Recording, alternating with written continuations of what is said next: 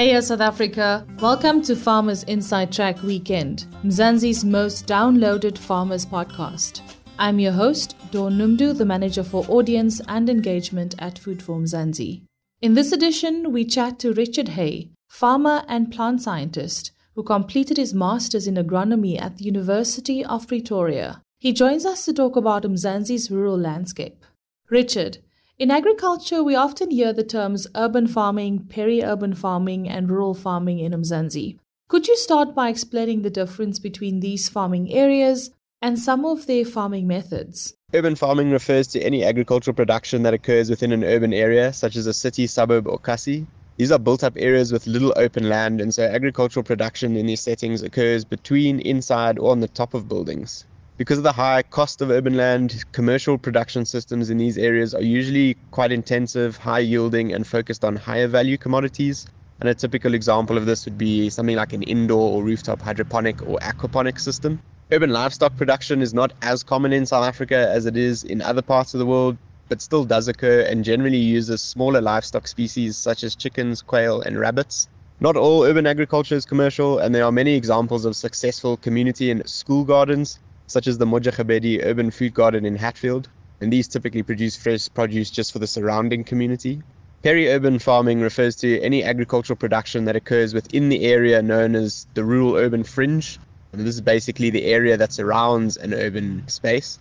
These areas are not as densely populated as urban areas, so there's more open land for agricultural production. However, there's still a lot more competition for land between agriculture and other industries here as compared to rural areas. Because of this, agricultural production systems we find here are still usually more intensive than those in the rural areas, but farm size is usually a lot smaller. Much like urban farming, peri-urban farming has fairly easy access to the urban market, so we see a lot of fresh produce production in either open field cultivation or under tunnels, and intensive meat production systems such as feedlots. Rural farming refers to any agricultural production that occurs in our rural areas away from urban development. Commercial operations in these areas are usually very large, and industrial producers such as grain, sugarcane, deciduous and tropical fruits, and extensive livestock operations. But there are also a number of small-scale rural farmers, mostly on communal land, who generally produce similar commodities such as grains and livestock. Now, what are the current realities rural farmers face in Mzansi? What are their challenges? Are they thriving or struggling? Speaking from my experience with rural smallholder farmers, I think the biggest challenge is insufficient state support and access to markets. Generally, where these smallholder farmers have managed to secure contracts with grocery stores and feeding schemes and other markets, they're doing all right, but I think a lot more could be done to support these farmers. Now, in SA, there are approximately 2 million small-scale or household farmers, many who operate in rural farming areas. What support are they getting from the industry? Are there gaps and resources needed? Personally, I think the state has failed to adequately support rural smallholder farmers. If we look at the history of the agricultural sector in South Africa, it was direct state intervention that enabled the development of the capitalist commercial agricultural system that we see today, albeit along exclusionary racial lines. Although I disagree with this capitalist model that emerged, I think there are many lessons that can be learned from the type of state support that was offered in the first half of the 20th century.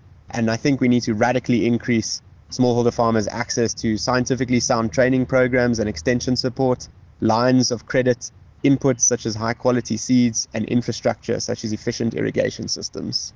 I also think farmers need to be brought into the planning process to ensure that the type of the support that they receive is relevant, rather than having inadequate inputs dumped on them, as we currently see quite often.